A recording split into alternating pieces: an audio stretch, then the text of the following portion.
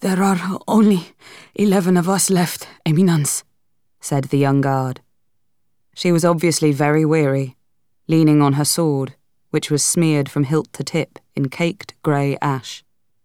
"I don't think we can hold even this tower for much longer." 11? asked old Cardinal Alcicheron, who looked far more ancient than her 70 years. She sat on the ledge of the great arched south window, because there was nowhere else to sit in the belfry atop the tower, most of the space being taken up by the great bell of St. Desiderius. A massive bronze presence, it was silent now.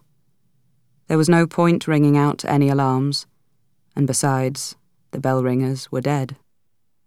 Alcicheron had folded up the long tail of her scarlet robe to make something of a cushion against the cold stone.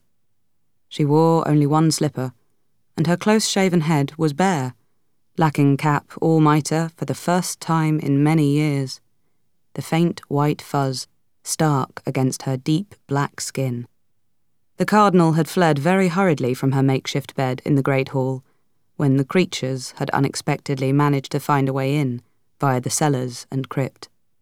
"I did not hear another assault." "The ash blood took Atherton," answered the guard, giving the plague its new-found name. She wasn't even one of the cardinal's household.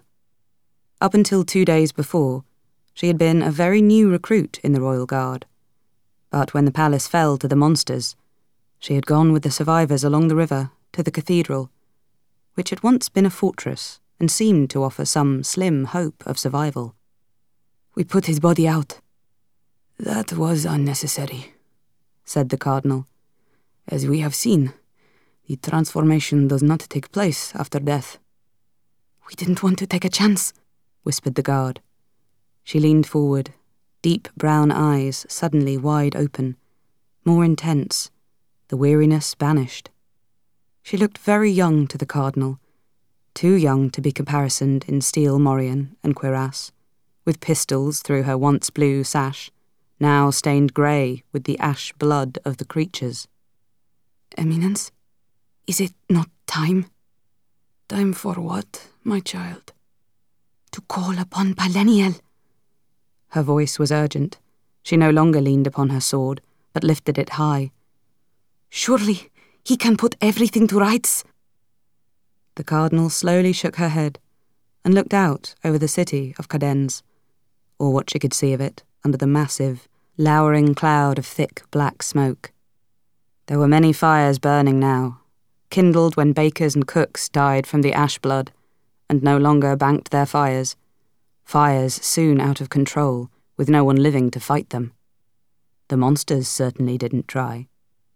Indeed, at least one of the biggest fires had been started by someone, probably a desperate officer of the city watch, hoping to keep the monsters on the northern bank of the river, unaware the creatures were not invaders, but transformed people, and were thus springing up everywhere.